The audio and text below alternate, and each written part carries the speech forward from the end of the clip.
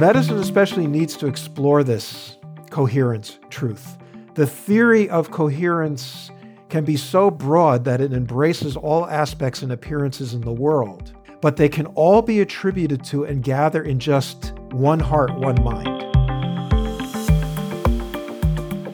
I'm Michael Max, and this is Qiological. How does acupuncture work? You probably get asked this question a lot. I know I do. For years, I made the mistake of attempting to answer it in a way that gave patients a Chinese medicine 101 answer. It was a mistake. It was a mistake because while it was the question they were asking, it wasn't the question that they wanted to ask. The question they wanted to ask but did not know how to verbalize was, will this work for me? Or it might have been the question that they were a little embarrassed to ask, which is, are you trustworthy? And perhaps the question behind the question was, what will I tell my friends and family about where I was this afternoon? I could be wrong about this. I'm wrong about a lot of things, but check it out for yourself. Look for this in your own clinical work when people ask, how does this work? Or why did you choose that point? Especially if the point was nowhere near the area that had, air quotes here, the problem. I don't think people really care about how acupuncture works. They just want to know that you know what you're doing. They want a feeling that the time and money spent with you has been worthwhile. Mostly, I think patients want some reassurance that they're not crazy for being the first in their family or group of friends to step away from the perceived safety of conventional medicine. And so we get that question, how does this work? Sometimes you can ignore that question and see if you can engage the question behind the question. And perhaps it's because I live in the Midwest.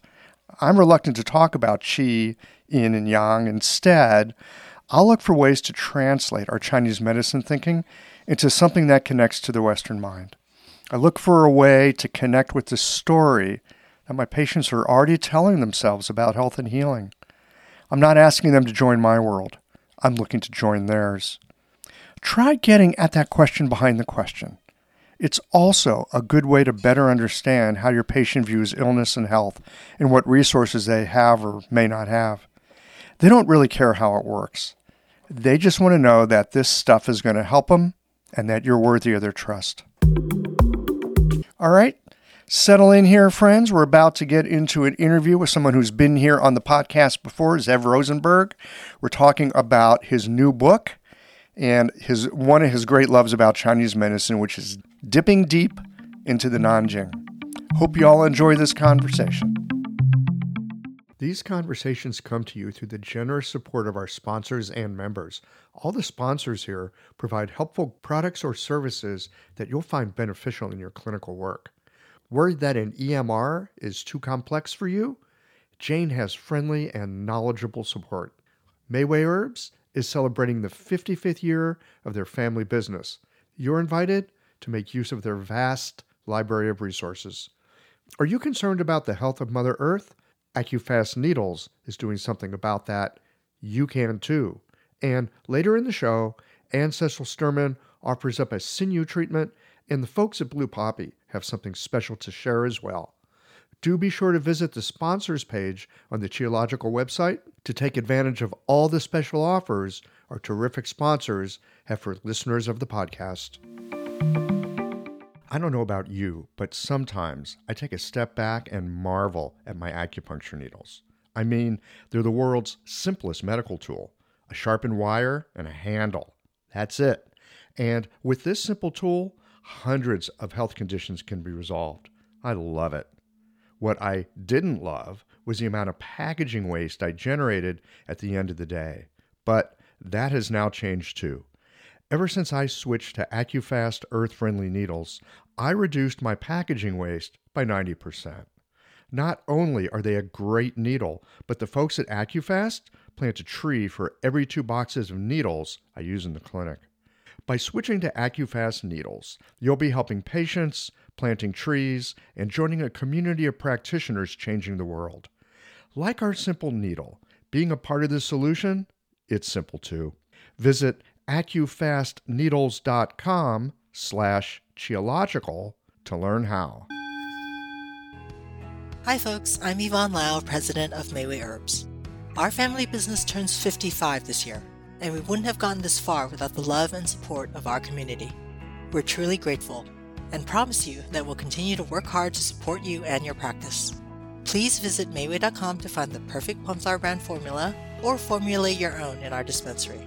Our site also has lots of articles, videos, and herbal recipes for you to explore. And tune into our podcast, Chinese Medicine Matters, for insightful discussions on all things TCM. Learn about treatment strategies and powerful herbal remedies. As we welcome the month of May, our focus is on women's health. Our newsletter articles and podcast episodes this month will highlight different aspects and unique challenges women face, so subscribe or tune in. And if you're a practitioner, get a discount on our women's health formulas this month.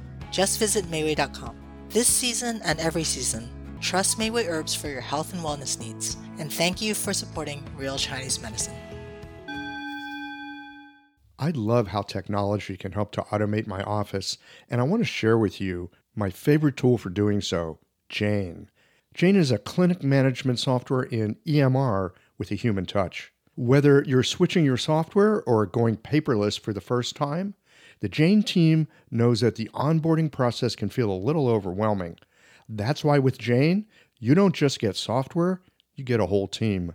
Included in every Jane subscription is their award-winning customer support available by phone, email, and chat whenever you need it, even Saturdays.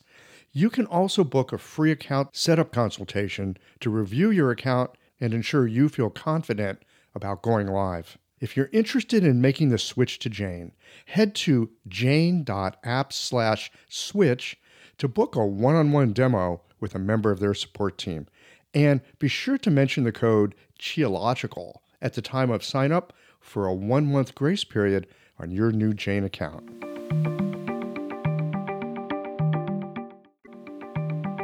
Zev Rosenberg, welcome back to QIOLOGICAL. Thank you, sir. Always happy to sit down and have a conversation with you. I want to get a little bit into this. Well, I was going to say the new book, but you kind of have two new books these days. So I should probably be more specific about which one. The new book and the new book. The new book and the new book. I'm thinking about the new book, the one on Nanjing and pulses. Yeah. Yeah. Which is out October 21st. Okay. So we're actually speaking at the end of August, but by the time this thing gets published, it's probably going to be past October anyway. So y'all can go find it wherever you enjoy buying your books. You know, I love the old books that we have in Chinese medicine, but honestly, so often I have a hard time making heads and tails of them. I've broken my head trying to do that, but I'm just a glutton for punishment, I guess. Yeah. So how do you approach a study like this that lets you bang your head against something that, you know, especially on first glance, it's very difficult, not just for Westerners, but even for Chinese people to make sense of? That's a really good question, Michael. And I don't recommend my method to anybody else. You know, I'm what they call an autodidact. My best study is when I direct my own study. And I began in a time when there were very few tools available. You know, you just grabbed what you could and ran with it. And Paul Unschuld put out his translation of the Nanjing. It was one of the first translations of a Han Dynasty medical classic in about 1987. And before that, I had some exposure through, a practitioner who's a dear friend of mine in Colorado named Don Hayes, who studied Chinese medicine in Okinawa, and his teacher relied on the Nanjing. And Michael Brofman, whose studies were in Taiwan in the 70s, and his teacher also based everything that he did on the Nanjing. And they were very enthusiastic about it, and their whole diagnostic strategy and treatment, including herbs, came from the Nanjing. Then in the early 80s, when Paradigm Press came out, they started publishing books by the likes of Kiko Matsumoto and Stephen Birch. And one of their first books was on Japanese 5-phase treatment systems. And almost every quote in the book came out of the Nanjing. Well, if it's 5-phase treatment, it's probably Nanjing, right? Exactly. And my further historical explorations, because I was always exploring and still am exploring, led me to see that that was really the foundations of Japanese practice, which I found much more subtle and sophisticated in some ways than the TCM acupuncture I was taught in the colleges in the late 70s, early 80s. So I was very taken with it. So I just bought Paul Unschold's translation, which was very ambitious because it was still the Wade Giles era, even before there was pinyin. There were no dictionaries.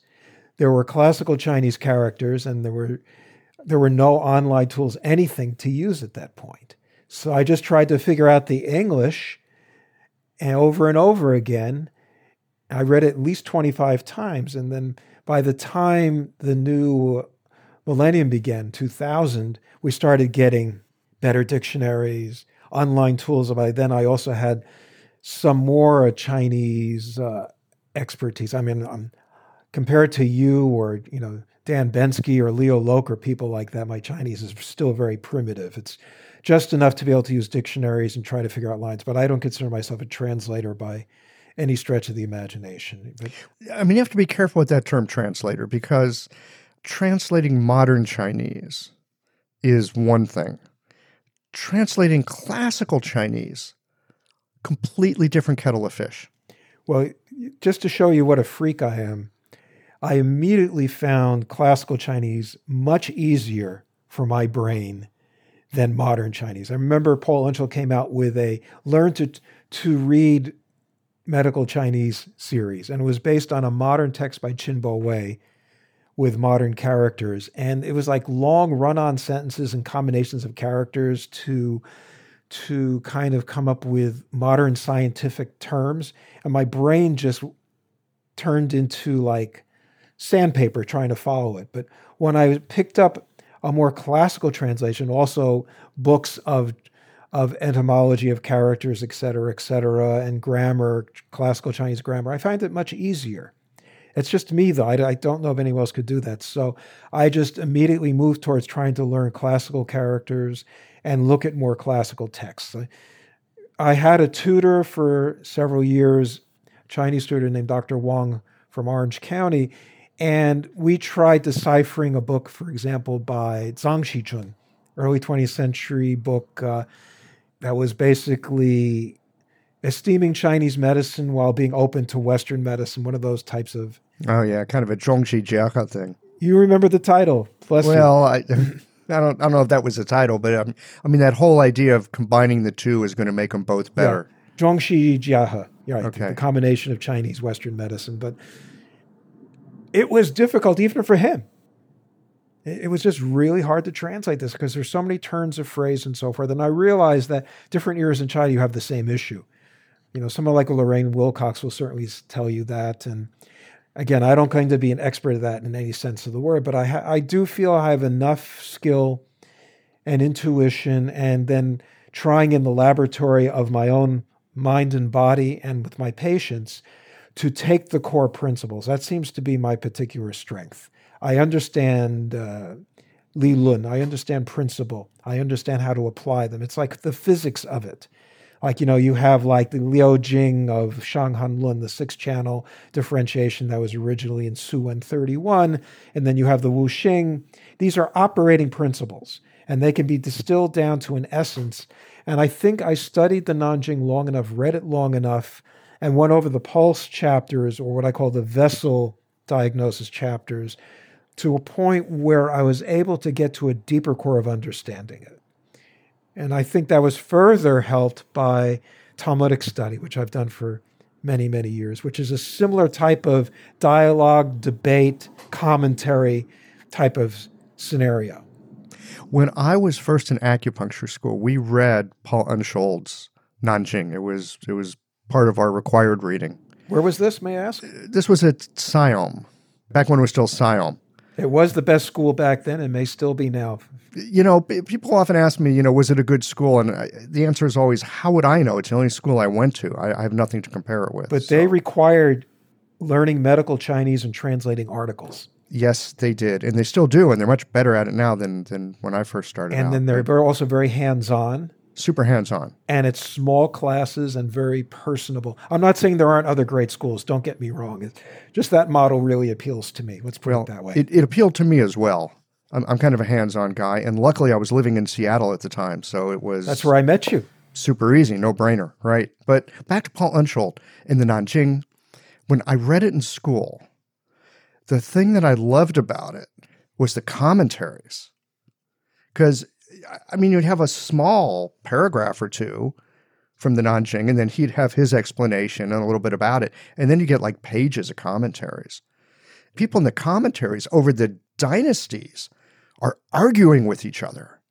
I mean, like calling people out and saying, if you treat your patients this way, you'll kill them. It'll be your fault, blah, blah. Or they'd agree with somebody, give them a little emoji or something. No, wait, we do that now. They didn't do it then. But still, that whole thing of this dialogue, this conversation, argument really, across the dynasties and across the centuries. And I thought the same thing. I thought, these guys are like Jews, right?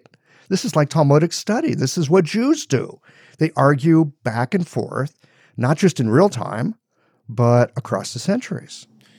Well, one of the things Michael Brofman said many, many years ago is that every era, every generation of Chinese physicians made their own commentaries and made the text relevant to the medicine they were practicing, the people they were practicing on. And I think we need to write our own commentaries. And I don't claim any great erudition and ability, but I think this little book is kind of like a modern commentary without being biomedicalized on the phenomena of the Nanjing and the difficulties of vessel diagnosis and what that means, and also the phenomena of time, of having a moving target. In Chinese medicine, things aren't fixed. They're states of change and transformation. So this is one of the great, shall we say, a Jing is almost like a warp, a weft of threads coming together. And it's like you're looking at a network of different influences, and you're kind of riding with that and finding the place in that where your patient fits. Right, it's through time and space. Yeah. Exactly. I mean, it really is a study in time and space, what we're doing, which is why the medicine is so hard sometimes, because you can't just put your finger on it and go, oh, it's this. Well, it's this in a particular moment. The question is, where's it going next? Exactly. If you can get a handle on that, you can really help people. But if you can't get a handle on that, I think it's probably hard to help people, and it's confusing medicine to practice. Yeah, you have to change your mindset. I always say, and there's people like Felix de Haas in Europe, who's also teaches with Dan Bensky. The way he puts it is that when you learn principle and you train your mind to see the world in a certain way, that's the biggest influence on your medicine. Even if you're a good technician, you will be limited by how you view the patient if you see things as fixed. What you just said really strikes a chord for me, because I've been studying this acupuncture lately, which has a very particular way of looking at the 5 phases, especially looking at not just the yin aspect of the 5 phases, but the yang aspect, which is something that often gets left out in modern TCM. Just that thing of being able to consider the yang side of the 5 phases has completely changed how I look at things. I mean, I view reality differently. I feel like I walk down the street looking at things differently now. I read those articles that you suggested on acupuncture, and hopefully the seminar went well as well. It did. Thank you. So I've always been interested in the Korean take on medicine, which is like the Japanese. You have another lens, another prism to view Asian medicine with its roots in China. But I liked what the Japanese did with it. And then as an extension, what the Koreans did with it, with the whole Chosen dynasty and Neo-Confucian logic that was in there, and some of the great physicians and how they made a slant on it. That was just sublime, beautiful. Beautiful. So I've been reading a few books on that subject recently as an extension of my Shang Hanlun and Nanjing studies. Oh boy. Well, as you get more into that, I'd like to have more conversation. I've not really studied it in a scholarly way. I've just been taking some of these basic principles and like trying them on, like putting on a pair of glasses and going, I'm going to look through these glasses. I'm going to leave these glasses on until I can actually see clearly through them. So do the Song people use the Nanjing as a source text in what They do. Yeah, Excellent. absolutely. Because the entire treatment method is that 5-phase transfer. You're basically choosing whatever channel you think is excess, and you're going to the channel that would be via its counterbalance considered deficient and tonifying that deficiency. It's very fascinating because Shang Hanlun is to a great deal about Xie Qi coming from the outside and harmonizing the internal with the external and the Wei Qi with the Ying Qi. But in the Nanjing and in the system as you're describing, Xie Qi is a result of visceral systems being out of synchronicity with each other.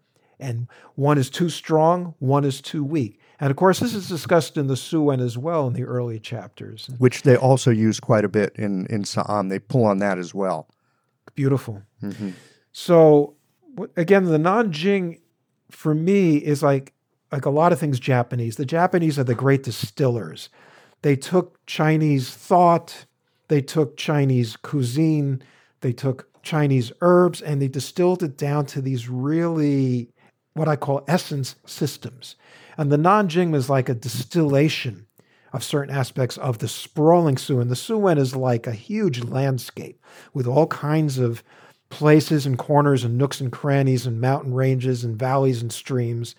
And the Nanjing made it into like a simple, Zen painting, so to speak, like a calligraphy. It's like very calligraphic. Even the way the characters are laid out, Yeah. I love that about it. It's like simple. It's like haiku, really. That's as close as I could get to. But the thing is, as you pointed out, you also need the commentaries to get into the haiku to help decipher and get a broader view. But then you distill it back again. So it really is this iterative process of like going wide, making it narrow, going wide, making it narrow, taking some broad concepts, seeing how that actually manifests in a particular situation, usually a clinical situation, right? Because that's where we're working. And then that further informs your broader view, depending on the results you get. Yes. And it also is it really is a form of meditation, studying a Jing, studying a classic, in that when my mind and being are in the right place, my treatments are much more effective, which of course means yang sheng, nourishing life. You have to practice a way of life. For me, it's pranayama, yogic exercises, a little qigong in the morning, whatever encourages mindfulness, good rest, good sleep, diet, hiking, all those good things to keep me in the best possible condition and physical and mindful shape to be with patients. Because you have to be present, you have to be there with them. And again, with these maps that we have, it's amazing how they help us translate that state of being into treatment. It sounds almost mystical, but it's not, State of being into treatment. I'd like to hear a little more about that. I was reading something from Zhang Jingyue the other day. Let's see. Here it is right on my desk. This is a translation by Richard Bertschinger. I haven't had a chance to check the translation myself. But listen to this. Is it okay if I read it out? Yeah, I'd love to hear it. It's he translated, any occurrence cannot lie outside Li, which he translates as truth, which could also be principle, right? Right. Or coherence is the way I like to think of it. I like coherence. I like it better than truth, personally. Yeah. But he's calling it truth. Okay, fine. Yeah. Medicine especially needs to explore this coherence, truth. The theory of coherence can be so broad that it embraces all aspects and appearances in the world, but they can all be attributed to and gather in just Yi Shin, one heart, one mind, as he has here. So that's beautiful. That's just what we were just talking about. So it embraces all aspects and appearances in the world, but gather them into one consciousness, one mind, Yishin. So the doctor has Yishin, but the patients, Bing, the diseases, all have different aspects and Xiang, appearances, manifestations. It is certainly difficult to treat so many kinds of various diseases, but each disease has its own root and individuality. So the doctor's mind, metaphorically speaking, is just like the northern star, where other stars are like the different diseases. If the North Star confronts all the other stars, it's unequal to the task. But if it is used to face one star, there will be a straight line between them. One will illuminate the other. So the North Star cannot be mistaken. Therefore, in medical practice, one has to put the single mind into exploring and understanding the root of the disease. Using one's single mind to tackle the single truth coherence of the illness, all difficult, knotty problems can be solved. This one, Yi, is unique and just Li, coherence or truth. Once one mind coherence is cleared up, yin things are seen as yin and yang things are seen as yang, as you were just discussing with what you just learned. Both sides should not be mixed up. So yin and yang are identified. The opposing aspects of exterior, interior, vacuity, repletion, cold and heat appear as the other 6 antitheses. When you understand them, you can differentiate between yin and yang, and no disease will be outside of your scope. To hold centrally to a philosophy of mind with the heart at center, nothing can be better than this. So it's kind of like the heart is like the pivot, or the mind is the pivot that transcends yin and yang, but then can differentiate yin and yang. Right. Well, and because it's like the North Star, it's a place to orient from. It's a reliable, steady place to orient from. And then you can see what's yin, you can see what's yang, you can see what's what, basically. Because you're seeing the underlying principle that goes through things. I've seen in others of Zhang Jinyue's writings that he always complains that physicians get lost in the details because they don't have a center to start with. And they start flailing away. Let's try this. Let's try this. Let's do this. Let's do that. And then he says it's all lost. Now, because we're dealing with human beings with free will, our patients. That throws a whole other thing in, doesn't it? Yes. If they're with us on this quest, so to speak, if they're open to entering that place, Qi is also a communication between practitioner and patient. If they're there with us, something will happen. There will be a yin, a resonance, which will allow the patient's body-mind to resonate, go through the necessary self-adjustments and changes, and enter a state where health can return. At least that's how I practice. I don't practice symptomatically. I do use a lot of Hufa, harmonization, balancing of channels, and try to let the body-mind do its own work rather than impose something. Unless, of course, it's a very acute situation like a child with a high fever, something like that. Then, of course, you have to use a different strategy. There are all military strategies discussed in, Sun Tzu's Art of War, et cetera, et cetera. It's different things we can apply, Hello everyone, Anne Cecil Sturman here. A working knowledge of the 8 extraordinary channels from the unbroken oral tradition of acupuncture is valuable beyond words. The power of these channels is tremendous if the practitioner has well integrated diagnostic, theoretical, and practical skill.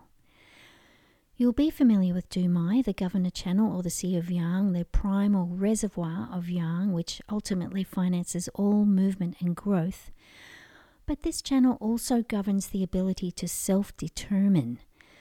The psycho-emotional presentation of your patients can be matched to a classical activation of this channel, clearing impedance in the free flow of Yang Qi to body, mind, and spirit. I'd like to share with you the marvelous potency of the Du channel in a full-length live treatment video from the seminar I taught last year in Melbourne, Australia. It's at AnneCecilSturman.com/Sinews 2024. Click on the Jump to Free Teaching button or see the link on my Instagram page at Anne Cecil Sturman. Thanks, Michael. Back to you. This piece that you bring up about the free will and how the patient brings themselves to the encounter. Because, I mean, I think that also is a piece of it. You know, the folks that come in and they're like, well, I got this thing and it's your job just to fix me without me participating. I think there's only so far we, generally speaking, can go. I think we can still help people. Often, I think we can not cause, but invite some shifts to happen internally. Maybe people's symptoms change, but maybe something else in them shifts. It's like they came in for knee pain, but now they're actually focused on the relationship with their spouse and recognizing something about that. And then there's something about how they're getting along with their kids and how they feel at work. And it's very almost subversive. It's very subversive. And sometimes it will work. So if someone comes in with something like that, generally speaking, I'm not a fix-it guy at all. No, yeah, I understand. And I'm not into money, what I call medical marketplace stuff. Oh, Groupon sent me blah, blah, insurance, this, that. I have cash, and I'm very selective with which. Of course, I have the luxury of being able to do that. So I tell younger generations of practitioners who have much more pressing financial burdens, at least have part of your practice like that. If you got to do the fix-it thing or the insurance thing, at least have a private part of your practice where you have a really integral relationship with your patients. Maybe you'll see those patients in a different office or in a home office rather than in the clinic. That's a whole other subject of discussion. But occasionally, you'll get people who will respond and those who won't. And usually I'll tell people with a symptom, 1 to 3 treatments, and let's see what happens. And then I see if they're ready to keep going. But every once in a while, like a woman dragged in her husband a couple of months back. She was seeing a student of mine, and he wouldn't see her. And he had some issues also with knees and walking and back and stuff. But it's obvious his real issue was his liver qi, extreme anger, daily drinking of gin and other forms of alcohol, red-faced, red-tongued, flooding pulses, and that this guy was a candidate for serious stroke and other illness. And I also saw he didn't want to get treated, and he wasn't hearing what I was saying. So I'll just give you this consultation. Here's a few suggestions, and I don't think I can help you very much with this because so-and-so. And had to let him go. And then I have another patient. This is actually a very painful one in a way because this is someone I've seen for 25 years with a serious eating disorder. And she feels that I've helped her stay alive for the last 25 years, with herbs, acupuncture. And I have no problem with a plant-based diet. I basically practice it myself. I practice a Japanese diet of soba, rice, vegetables, pickles, fish, that kind of thing. I do eat fish. And some Mediterranean food, of course, being Jewish, Middle Eastern part. But this person has recently reached the age of 60, has stopped assimilating food, seems to be starving herself again, and is a bag of bones. And I have to tell this person, unless you either get force-fed or intravenous, or do something, I can't treat you because the needles may puncture organs at this point. And the qi isn't there for me to work with. That's much more difficult. Someone you've really helped for many years who you can no longer help. And you have to let them go and let them move on. What about the cases where people, they came in for knee pain, but then they stayed for something else? Many people like that because a rapport and a relationship was established and they realized that they were focusing on one little, talk about fixation, but realized that that's also connected with other things. I remember one time, 5 years ago, I had a knee injury. At my daughter's wedding, I was dancing so enthusiastically And people were supposed to watch me, make sure I didn't get carried away. Of course I got carried away. You got carried away. And I tore the ACL in the back of my knee and, took some physical therapy, acupuncture, and other things to get. But the first thing I had to do was re-inhabit my changed body in such a way to bring myself back to what I was before as much as possible. I saw, Suzanne Robidoux, who lives in Beijing. She was in town. And she said something very profound to me. She said that this is your Shao Yin, this is your heart, kidney chi. When your knee acts up, it means that you're tired and that your heart yang, your heart chi is in a weakened condition. You need to worry less, you need to rest more, because, one of the things, I guess, of being Jewish is you worry about everything, everybody in the whole world. I'm concerned about the politics going on. I'm concerned about the Amazon and the Arctic, and, because it says in the Nanjing, a doctor first heals the diseases of civilization, of society. And our society has taken a real turn for the worse lately, and the earth has taken a real turn for the worse. And of course, how can we not see it and not feel it, and also see how that's affecting the health of our patients, both in a psychological, emotional, and physiological level as well.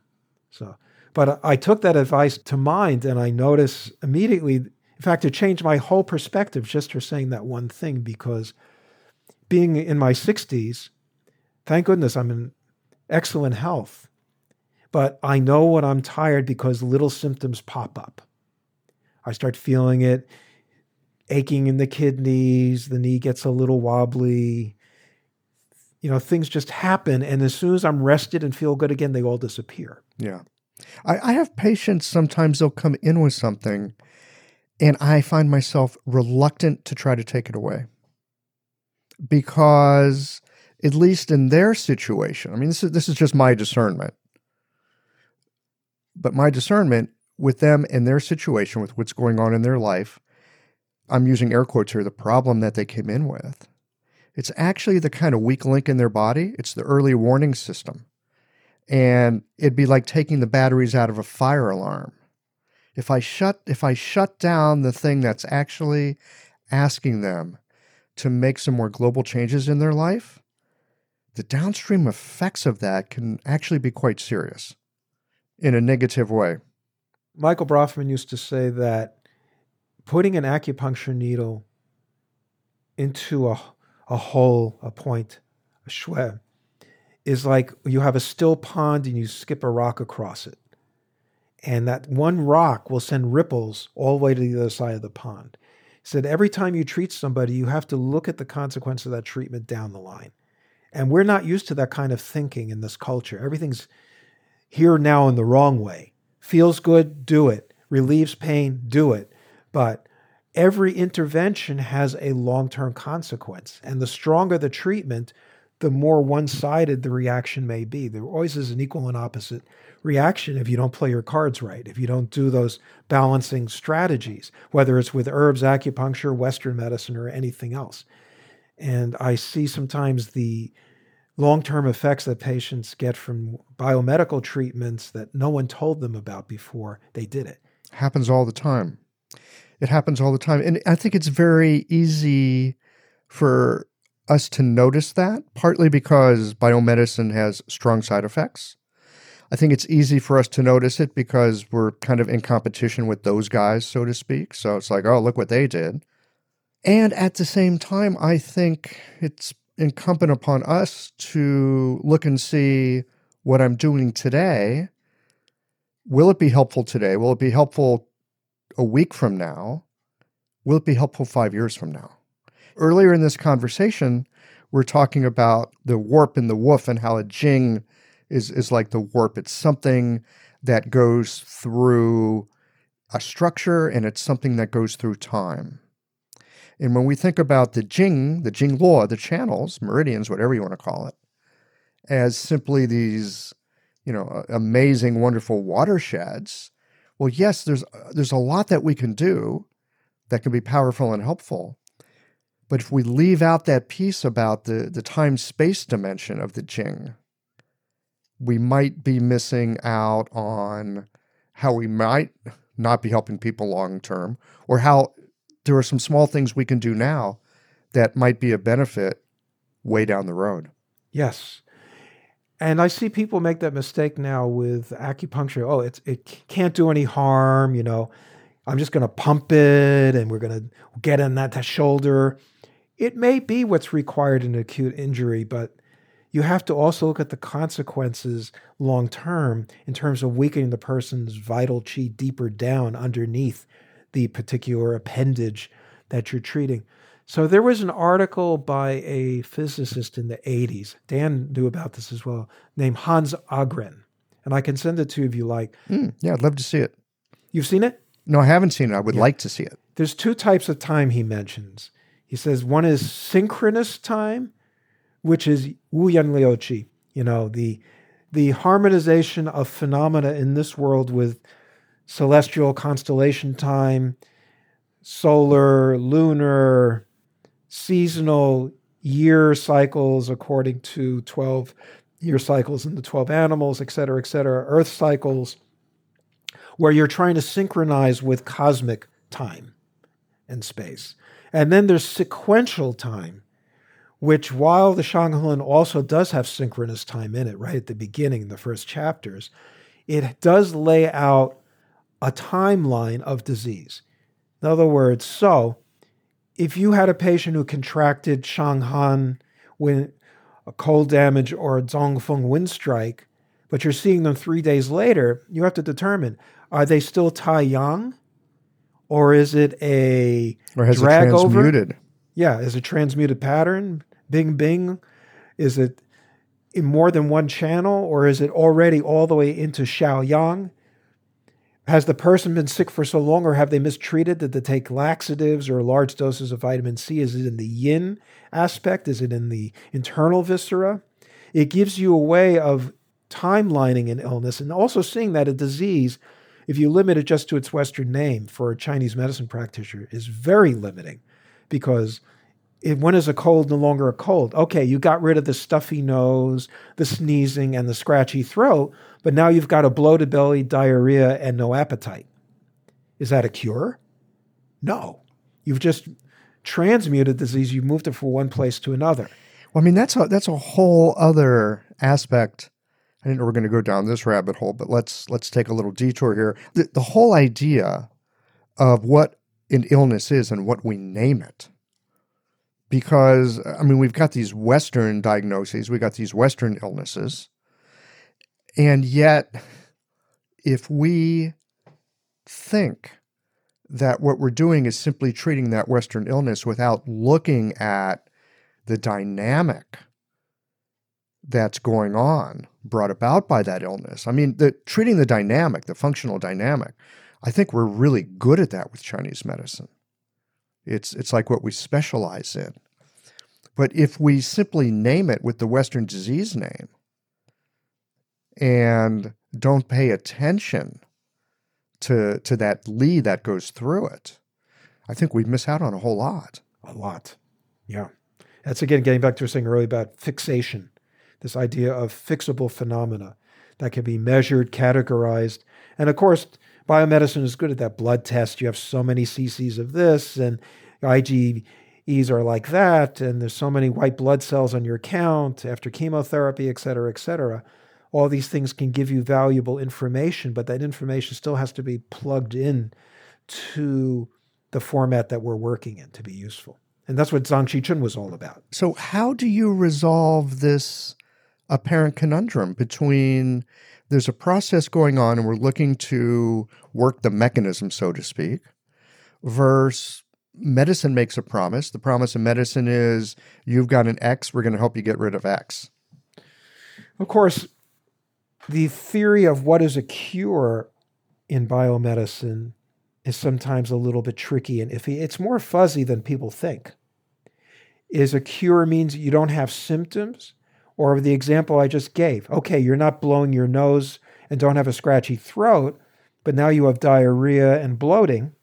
Is that a cure? Or if you actually just move the focus of the illness inside, and in Shanghan Lun, cold vacuity in the internal yin viscera is considered much worse than an external yang invasion, quote unquote. But you don't notice it because the symptoms aren't providing as much discomfort. you're willing to live with. Okay, yeah, I lost my appetite. I feel fatigued. My lower limbs are a little swollen, and I've got sloshing sounds in my belly. A lot of people aren't even aware of those symptoms. They're like under the radar for most modern people. I would agree. The ability for people to be attentive to what their digestion is doing or not doing is surprisingly poor, by and large. Yeah, what people think is normal in this culture. Someone posted on Facebook last week a picture of just people at the beach on the boardwalk in the 1970s. And everybody was relatively trim and fit looking. Well, we were younger. Well, no, I'm not you and I. Just people of all ages in this picture, just like Coney Island in the 70s. And then they took a picture of Coney Island in the 2010s, and the amount of pot bellies, obesity, and loss of just a sense of integrity of the body is extreme because of the degeneration of the food quality, largely. So that means there's a real lack of awareness of what one's body's doing. Most men I see in my age group, 50s, 60s, have pot bellies. It's not normal. That means your internal viscera are blown out. They're literally externalizing to your body. It's not a healthy thing. Not so good. Potai notwithstanding. Potai. You remember the little Buddha with the pot belly? Oh, right. Yeah, okay. Well, I want to come back to your book for a moment. Nanjing is a big old book. You've pulled out selections from it. What guided you in pulling out the portions that you wanted to explore? It came to me because, teaching in a TCM school for many years, one of the weak links seemed to be diagnosis, first and foremost. People didn't know how to diagnose properly, but especially they didn't know how to do vessel or pulse diagnosis correctly. So I started looking for texts. I looked at Li Shizhen. I looked in the Ling Su. I looked in the Su Wen. I looked in different places, more modern books, more ancient books, some of the English language books that have come out.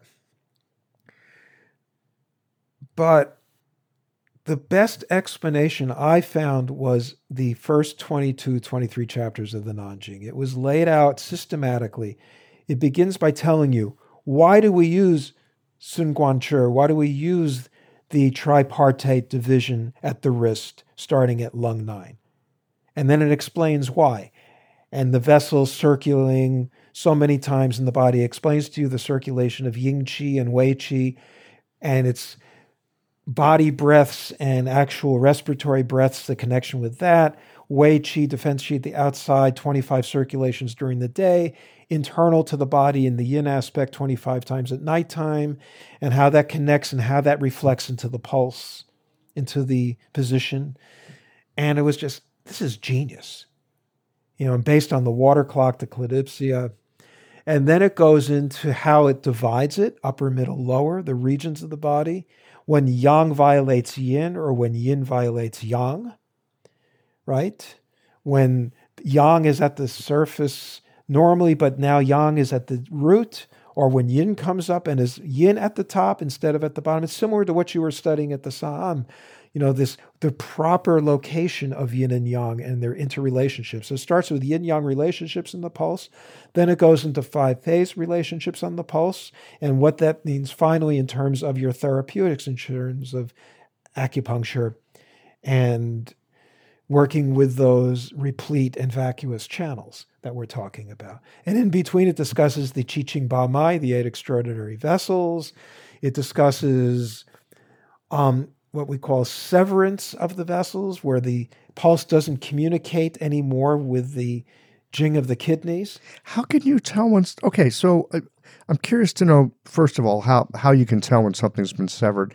But beyond that, pulse diagnosis is such a subjective experience. It's such a kind of internal tuning. And I'm curious, for those of us that don't feel like we have a good handle on the pulse, so to speak, how to develop that internal subjective sense to be able to differentiate this from that and to be able to make sense of what we're actually feeling. Because it seems to me it's often so easy to put your hand on something and go, well, they're angry, so yeah, I'm going to call that a wiry pulse. Well, it's the same as in studying meditation. I know you're a practitioner of Zen, and believe I'm no expert on Zen Buddhism, but let's just put it this way. The tricks and trials of so-called enlightenment state, where you fool yourself into thinking you're enlightened as opposed to actually being in a certain place in your consciousness. Well, I think you already are an adept in pulse, Michael, and you just don't know it yet. But So are you saying like the Zen folks who say basically when you're sitting Zazen, you're in an enlightened state because you're sitting Zazen?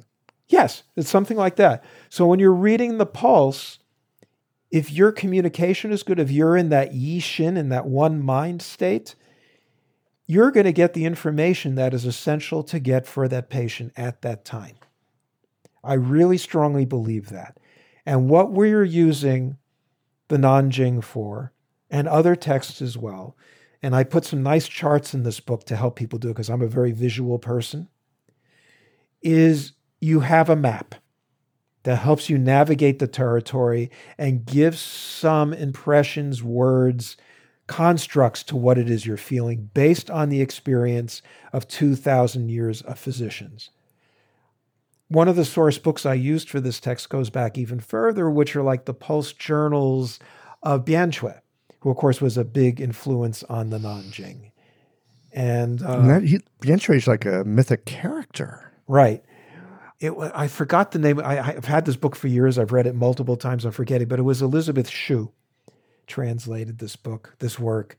Who was the famous physician who went to see this Lord and he told him that your disease is at this level.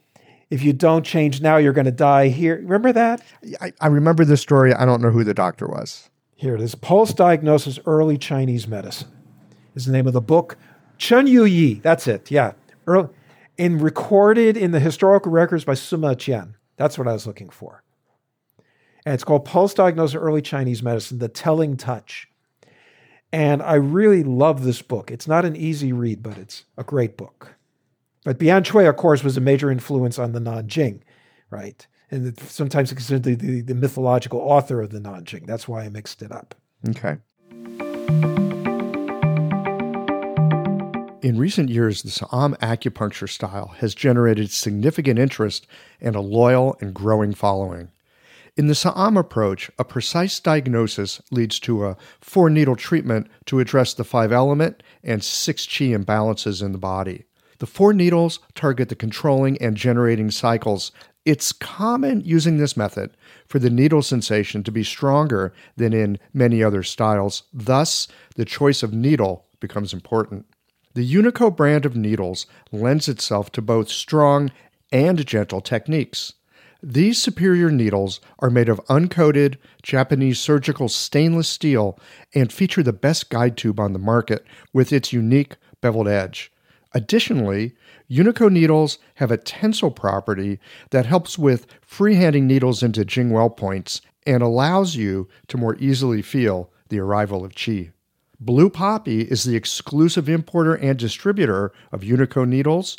Use the code QI2024 to save 10% off Unico needles at www.bluepoppy.com. You'll be glad you did. What's one of the things that you really like about this book? What is it that you feel that you distilled out of your experience of reading through it the times that you have? You're talking about my own book here? No, I'm talking about this one that you just mentioned, that Elizabeth Shue? Elizabeth Shue's book. In that everything is based on the pulse and nothing else. They're very similar in a book from a different era, The Case Histories of Ye Tianzi. He gives you just a few symptoms, pulse like this, here's the formula. It's a very direct, intuitive, distilled view of medicine. And a new translation just came out of it from the Chinese medicine database. And what's nice about this translation is that it has case histories, but it also has commentary by other physicians like Shu Da-shun, who takes issue with Yetianzi's approach and says, that's a dangerous formula to give with that ingredient in such a large dosage. I would reduce it down to 1/3 of the dosage. Yeah, I'm here we go with the commentary across centuries, right? I love it. I just love it. So this book has less than the way, but it's just so direct, and that's what I'm always aiming for. I have do you know Ken Rose? He wrote Who Will Ride the Dragon? I do not know him personally, but I have heard of him. He's a dear friend of mine. He's a real brilliant guy. He's a real Qigong expert. And he wrote another book called The Secret History of Qi, right? Based on the title of one of Stephen Hawking's books. And he said to me when I started writing this project, which is basically 10, 15 years ago, but I wasn't ready yet to put it to print, make it as simple as possible, distilled as possible. And every time I'd write, I'd have to contract it, bring it down. And I have a great editor, Daniel Schreier, who you may have met, and he really helped me in this process as well. And he served as a mirror for me in writing this book. But it's really echoing what Einstein said. Make things as simple as possible, but no simpler. Yeah. And finding the difference between simplicity and oversimplification. They're two different things. Yes. So we have so many wordy books and things that with run-on sentences and long-winded ideas. And sometimes they can be inspiring, a lot of fun. But for me, at least, the best reading are simple, concise manuals. That's why the Tao Te Ching is so popular. Mm-hmm. That's as concise as you can get. Pretty much, yeah. Right. Really terse, but So condensed. that's what knowledge. I tried to do with my own book. And that's what I liked about that book I just mentioned of Elizabeth Shue. Okay. Well, I want to come back to this idea that the information is in the pulse, that we as practitioners, if we have a bit of cultivation, if we have kind of a sense of our pole star, so to speak, we've got a way of keeping ourselves present in the relationship and in the room. I think especially, I think all of us, especially starting out, we're sitting with a patient and we're wondering, oh my God, I have got no idea what to do with this person, right? I mean, it's easy to lose our center. It's easy to feel overwhelmed. Oh my God, there's a theory. I'm going to try this theory. I mean, whatever, right? We grasp at straws. I don't think it's possible to feel a pulse in that state and get very much information. But if I'm hearing you correctly, and correct me if I'm wrong here, is that if we can be in a certain kind of receptive state, subjectively, there will be information that comes in that's helpful. I'd like to know a little more about cultivating that state. Because I know for myself, like in school, and we're learning to read pulses, feel this, feel that, da-da-da-da, that's all very mechanical, super objective in a way, but I think what you're talking about is something different. So how can we go about building that aspect of ourselves so that we can bring it to use in our clinics? The Jing, the classics, provide a number of maps, and we all resonate with different traditions and try on different hats, so to speak. But if, let's say, one's going to go hiking in the high Sierras, in the Sierra Nevada, and you decide to go to a ranger station on the way in, you could pick up a topographic map, hydrological map, road map. You have all these different maps, and some of them will be superimposed on each other. Each case provides you with an opportunity to choose the map that is most specific to what it is that you're treating. And this is something, of course, that comes with time and experience. But one has to start with, we need teachers who will give people confidence in the pulse. I remember years ago when I was teaching at a TCM school, there was one teacher who said, it's all subjective, you can't trust it, don't use that as a basic diagnosis. Total antithesis of what I was trying to teach. And if you undermine the student at an early stage, they'll never get it. I started feeling pulses before I even went to an acupuncture school. I was a shiatsu therapist and macrobiotic counselor in the 70s.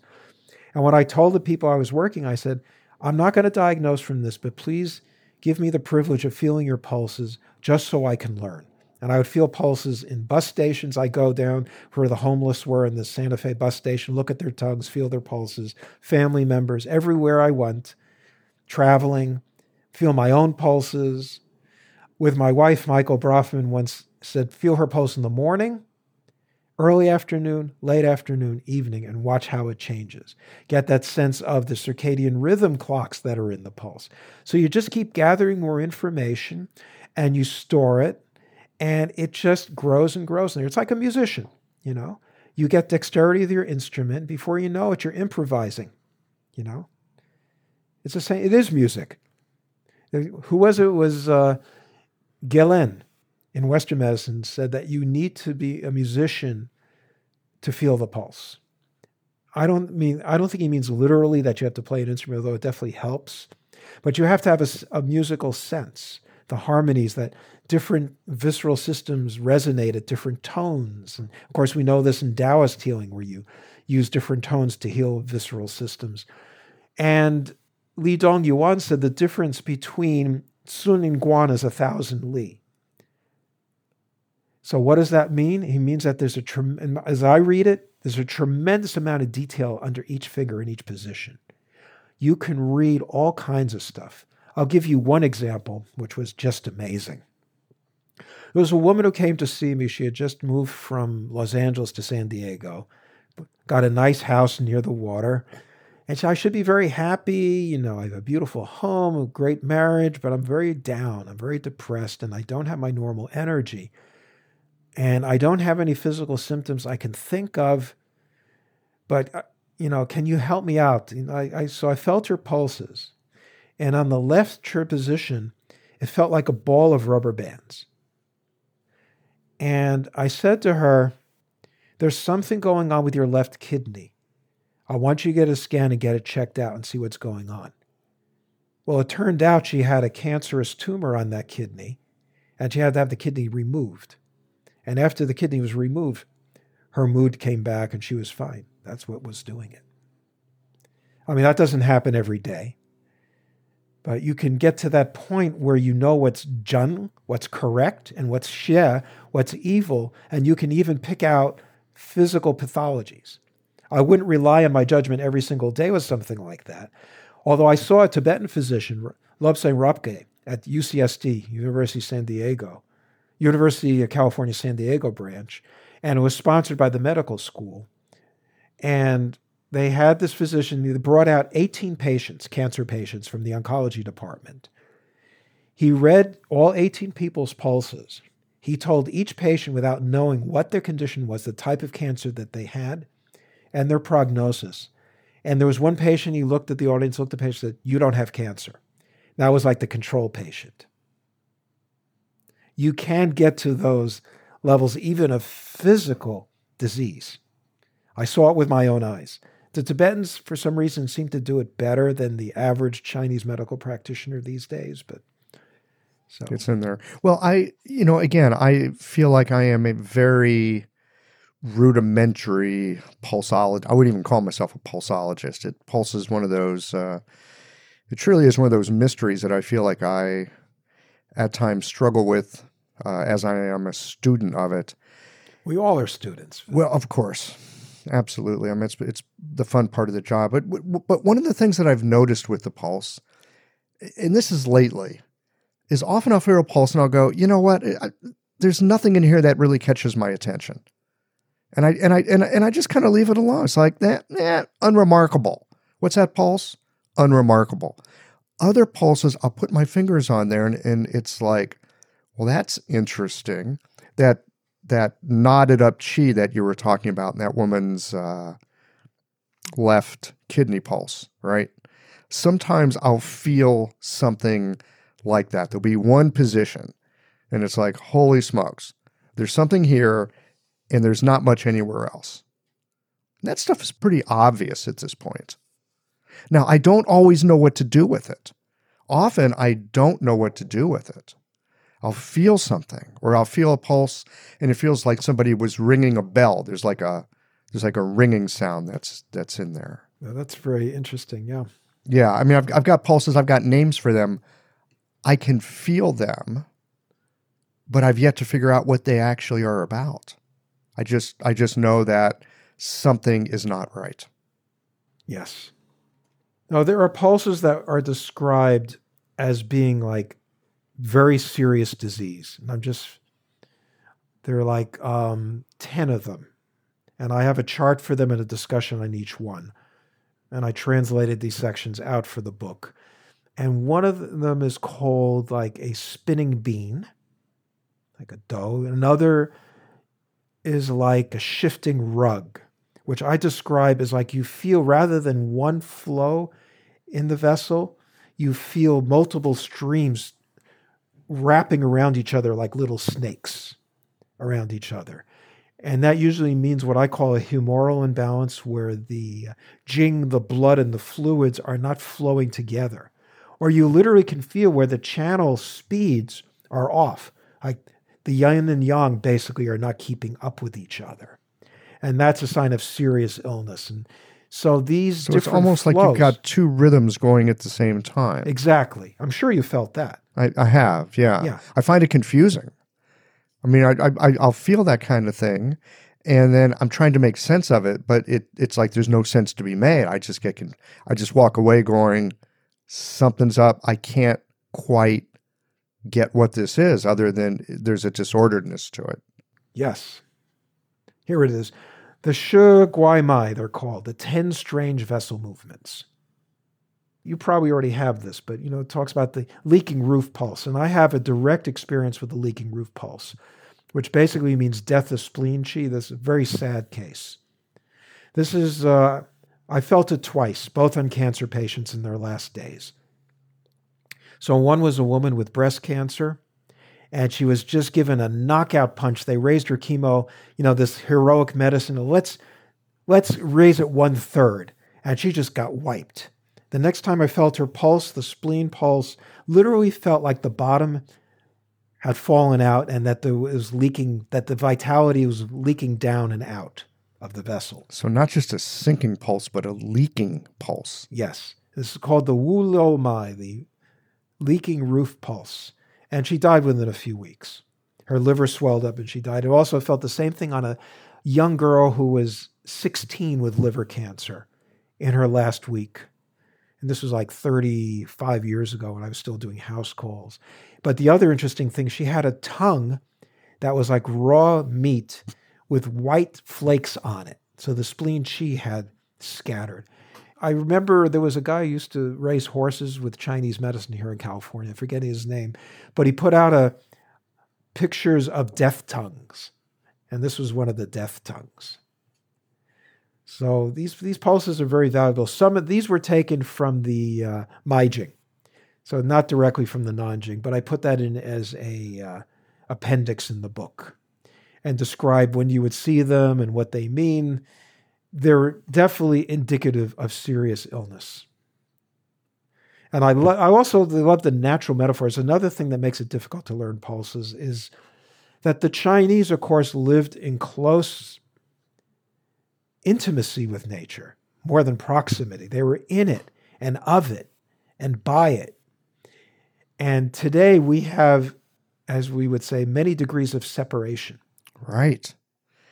I mean, to the point where we take our organic organism that we live in and we imagine our brain is a computer and we imagine our heart is a pump. And we imagine that our energy is like a machine of some sort. Exactly. And this makes it difficult to understand these metaphors. So, for example, there's a pulse called the untwining rope, Jie Mai. And the untwining rope is described in the Maijing. Here I'm referring back to a Bob Flaw's translation. It needs to be translated. If I had the time, I would try to attempt it myself with someone who's better with Chinese. Get a hold of Leo. Leo can help you with that. Oh, Leo is great. Leo's a busy man himself. A tethered horse running to and fro by a stream. Now, someone will say, what the heck is that? But I think you and I could see that. You have a horse that's trotting by a stream. You have it tethered to a rope, but it's a real testy horse, and it goes one way and it goes the other. It's trying to get out, and there's a stream flowing by it. And if you feel it in the pulse, you could feel like a movement that's coming in and out of the pulse in a chaotic manner, moving side to side. And that's indicative of what I consider to be humoral imbalances, visceral imbalances in the body. And I feel it quite often. I see it quite often in modern Americans because we live in times of such great hormonal and physiological chaos. That image really lands for me. I'm curious to see how that shows up for me in clinic here in the next few days. I suspect it will. Yeah. Okay, well, hopefully this book will be of good use to you as well. And I'd love to get your feedback on it. Well, I've got one more question before Yes. we wind this down. And that is, how can somebody make the best use of this book?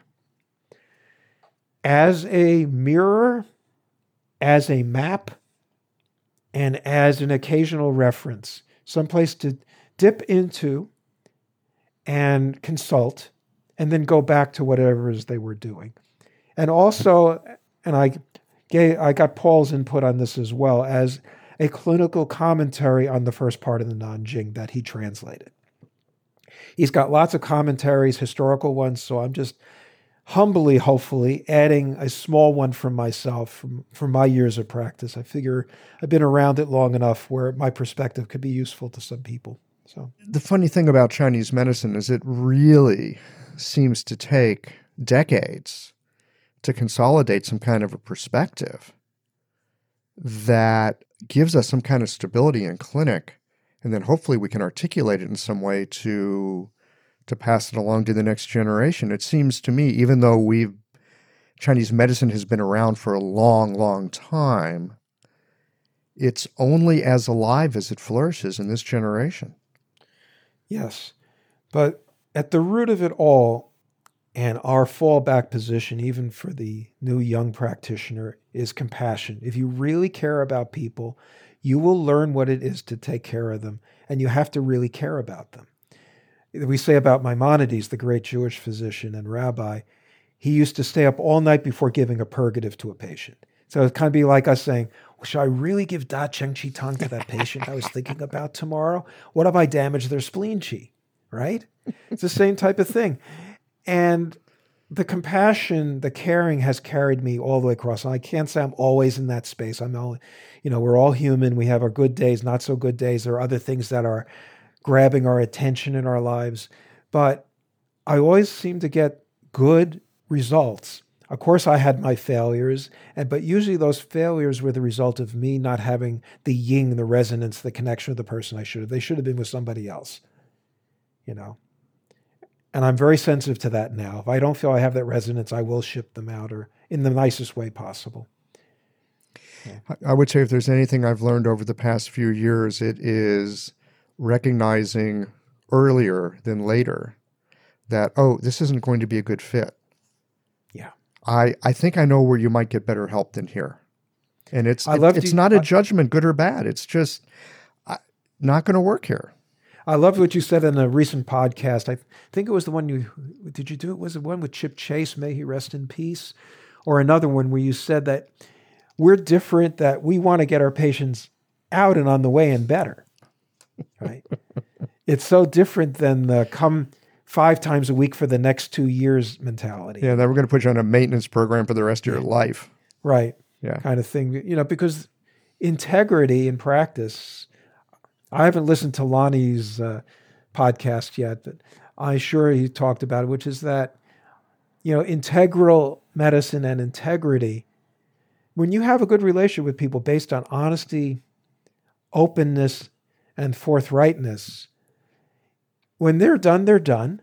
Mm-hmm. And they will refer you to other people if they maintain that integrity with you, or they will come back when they need you. I've had people come back after 10, 20 years. I need you for this now. Yeah. I've had that too. It's Someone fantastic, will show up isn't it? 5 years down the road. Well, that knee thing, not a problem, but now I got this thing with hot flashes. So Yeah. Yeah. Exactly. All right, my dear friend, this has been wonderful. And always a delight. Thank you so much for your work and for sharing this with us. And I hope we can share tea in in proximal space-time at some point soon. I would like that. I would like that. I might be getting down to the southern part of California here in the near future, and I will be sure to ping you if that happens. Okay, please do. All right. Take care. Be well. Live long and prosper. Thanks as always for listening. If you liked this conversation, if you learned something new or found a moment of inspired insight, share the episode with your friends. If you want to support Qiological, there's just one way to do that. It's by going to the website and becoming a member or leaving a one-time contribution today. Well, folks, that's it for today. Join us again next Tuesday for another conversation that connects up the voices of our community.